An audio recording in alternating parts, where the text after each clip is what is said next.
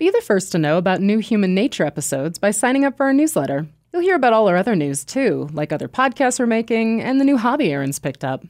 Sign up at humannaturepodcast.org.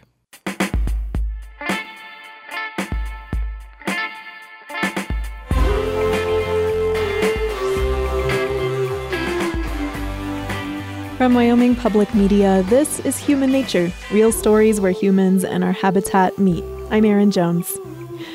This time, we'll hear about a family who faced enormous challenges, but they got some help from a little faith and a camera.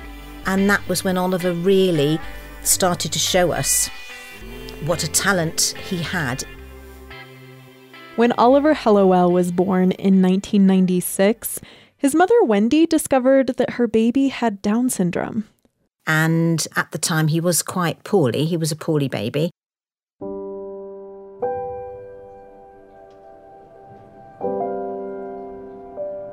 Around sort of 40% of babies with Down syndrome are born with a heart defect, a cardiac difficulty, and Oliver was one of those. So he required open heart surgery at 3.5 months old. There was an expectation that he might not actually survive to reach the surgery.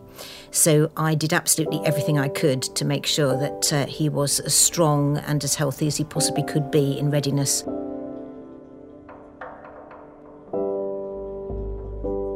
When he was in hospital, having just had his open heart surgery at 3.5 months old, I think I was really worried that he wasn't going to survive. And while we were there, I was aware of other babies who were in there who were actually very poorly and who weren't going to be going home.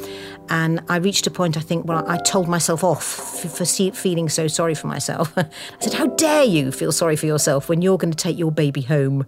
And there are some mums here who won't do that. And I think it was at that moment that I determined not only was he going to survive, but he was going to be absolutely amazing. His progress was very slow, and I was told by a speech and language therapist that he had verbal dyspraxia as well as the speech and language difficulties usually associated with Down syndrome. And I was told that it was unlikely his speech would ever be able to be understood by an unfamiliar listener because his verbal dyspraxia was so severe.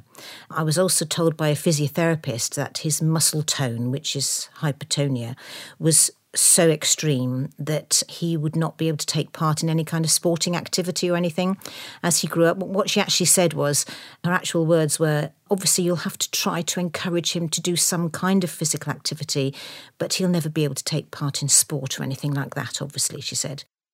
But I'm one of those really awkward people, and the more somebody tells me I can't do something or that my child can't do something, the more I think, yeah, right, okay, well, I'm going to show you.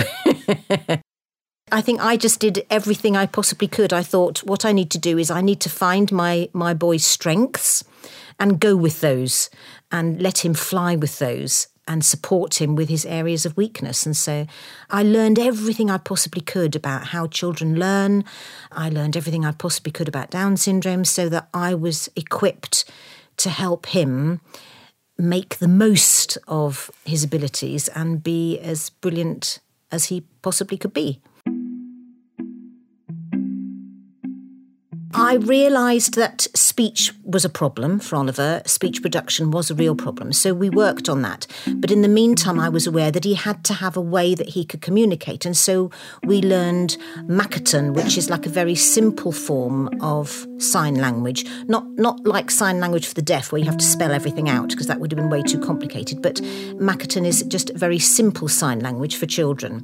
And so I taught him sign language so that he was able to communicate with me even though he couldn't actually speak.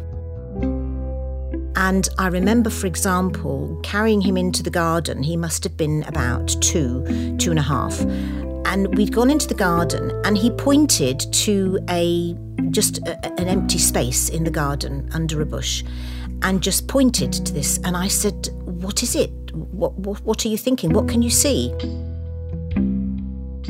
And he did the sign for cat, but there was no cat there. And I said, no, there's no cat there, Oliver. What else can you see? And then he did the sign for cat, and then he did the sign for sleeping. And then I remembered that a couple of weeks before we'd been in the garden and the next door neighbour's cat had been sleeping in that space that he was pointing to. So, of course, what he was actually saying was, do you remember there was a cat there sleeping a couple of weeks ago? But that wasn't something that he could say. And I remember crying because I didn't even know he could remember things.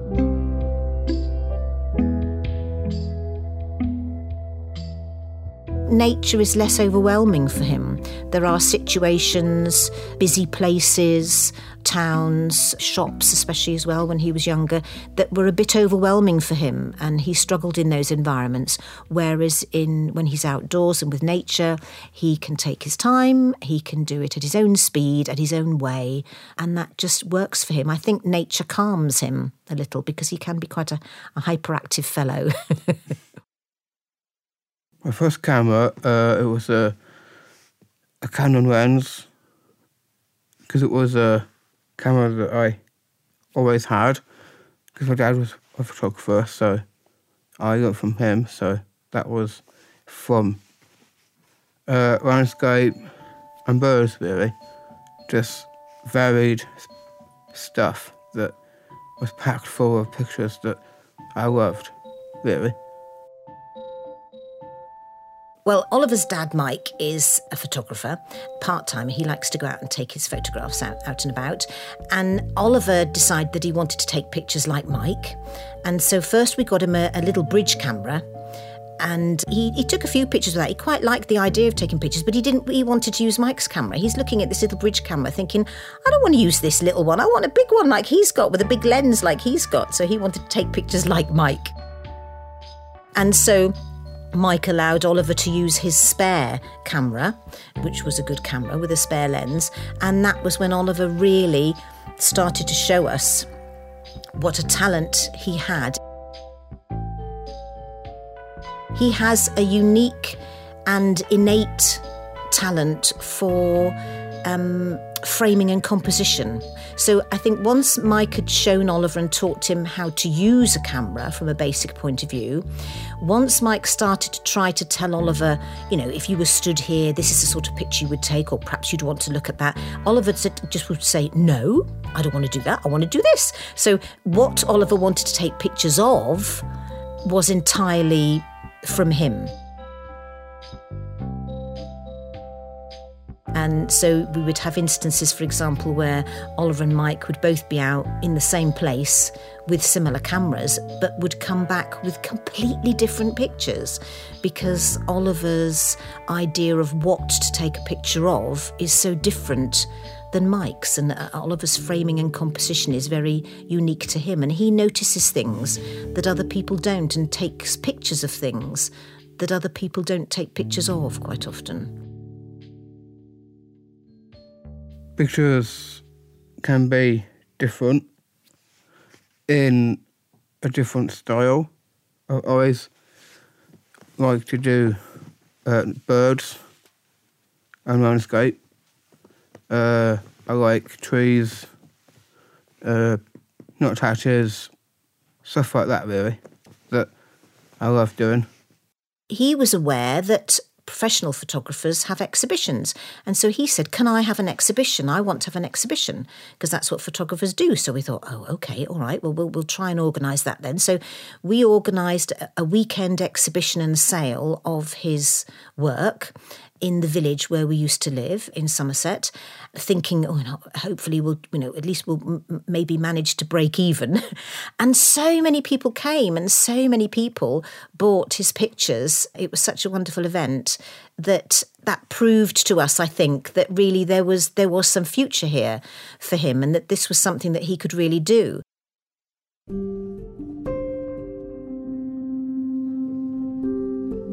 And he was very excited and used the money that he made for us to have a holiday in Wales, because he loves to go to Wales and take photographs in Wales.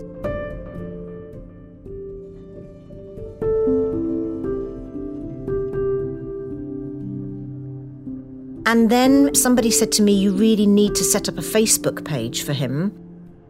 Media in the UK started covering Oliver, and the Facebook page took off. Then Oliver and Wendy were invited to the United States. When Tennessee Tourism commissioned Oliver to capture the Smoky Mountains in his own style, they had an idea that it would be nice to introduce him to this local photographer, Ken Jenkins, who has grown up in the Smoky Mountains, and they thought it'd be nice for them to maybe spend half a day, a morning together, going out and taking pictures of the area, and for Ken to sort of show Oliver around. And, this half a day turned into 3 days because it was like a meeting of minds or a connection of souls or whatever it is you'd like to call it. But they just connected instantly over a bacon breakfast. Bacon is very important to Oliver. So they met over a bacon breakfast, and Oliver just asked Ken, "So what kind of birds do you have here then?" And that was it. They were away.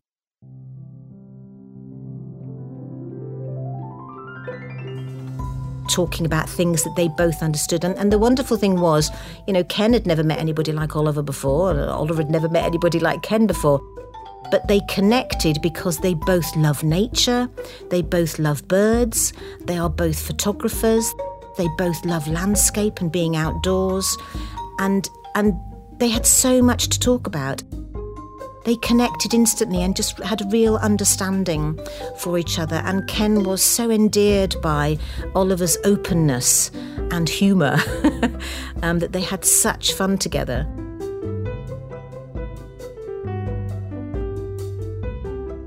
The following year, Ken was able to come over here, and they had a joint exhibition at the gallery in Terminal 5 of Heathrow, which was a fantastic collaboration.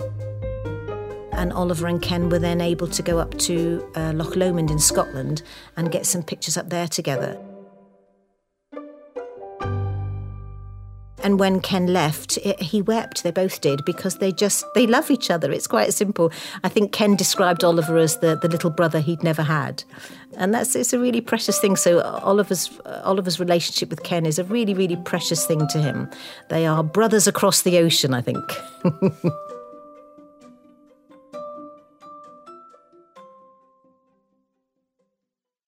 Oliver now sells prints and greeting cards online.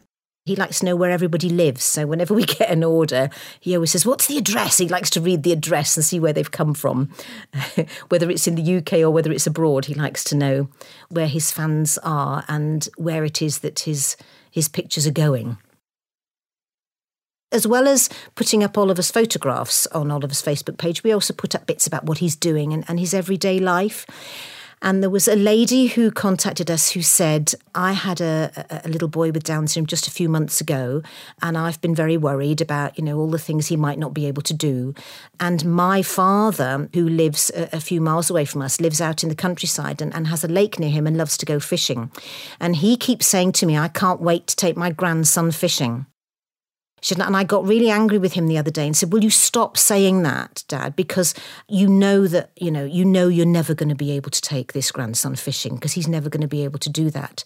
She said, "And I came onto your Facebook page and I see a whole set of pictures that you've just put up of your son reeling in carp from a lake where he's been fishing today and managing to actually, catch the fish, reel them in, put them in the landing net and everything." She said, "And it was so wonderful. I had to send you a message to say, I've just rung my father and said, you will take him fishing."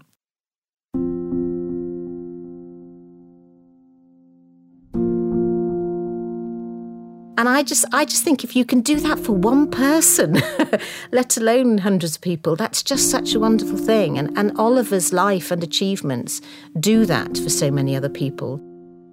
And then you have another whole host of people who actually have nothing to do with Down syndrome at all, but just really enjoy Oliver's pictures and the way he goes to somewhere, visits somewhere and takes all sorts of pictures of things that, the underside of a waterfall or a fountain that nobody else would have bothered to take pictures of. We have people who send messages to Oliver's page that say things like, "I loved visiting that place with you today."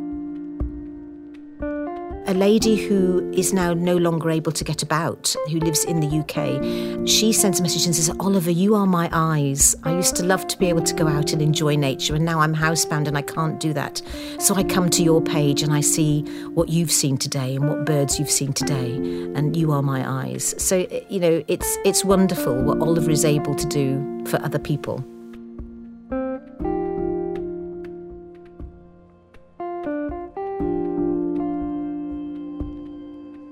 Nuthatches, pheasants, blackbirds, stuff like that. Either the blackbird or the kingfisher. I think they're one of my favourite classical birds.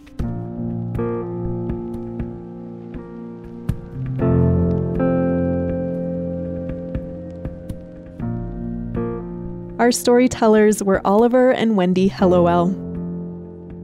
Oliver's first book of photographs is out now. The photographs are unexpected. A fierce owl, a jay who makes the grass nearby look teal. My favorite is just one swan head emerging from what seems like a sea of white feathers. The book is called Oliver's Birds, published by ACC Art Books. To see some of Oliver's photos and to support the show, go to humannaturepodcast.org. I'm Erin Jones. This episode was produced by me, with editing help from Megan Feary, Alex Schaefer, and Greg Ronco. Our executive producer is Micah Schweitzer. Anna Rader is our digital producer. And special thanks to Tom Lowe for recording in the UK. Our theme song is by Caught a Ghost. Human Nature is a production of Wyoming Public Media. It's human.